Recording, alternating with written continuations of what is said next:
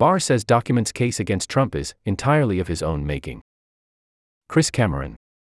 William P. Barr, who served as Attorney General under President Donald J. Trump, excoriated his former boss on Sunday for reckless conduct that led to Mr. Trump's indictment on charges of mishandling classified documents, saying that the case was entirely of his own making.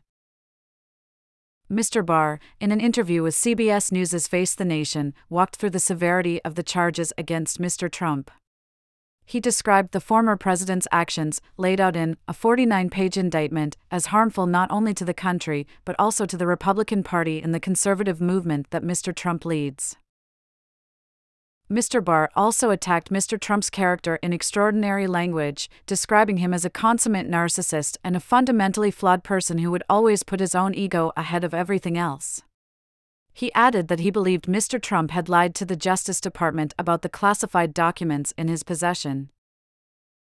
He's like a defiant 9-year-old kid who is always pushing the glass towards the edge of the table, defying his parents from stopping him from doing it, Mr. Barr said, adding that our country can't be a therapy session for a troubled man like this.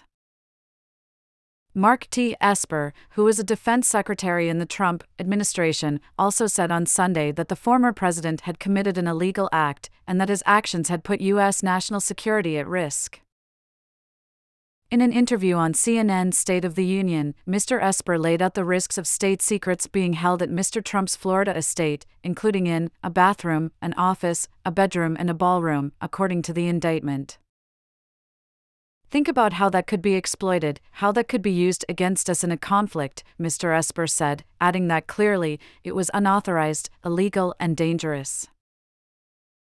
Mr. Trump, who is accused of illegally retaining classified documents and obstructing efforts to retrieve them after he left office, is the first former president to be charged with federal crimes. He pleaded not guilty last week. Mr. Barr and Mr. Esper have both become vocal critics of the former president after opposing Mr. Trump's efforts to overturn the 2020 election.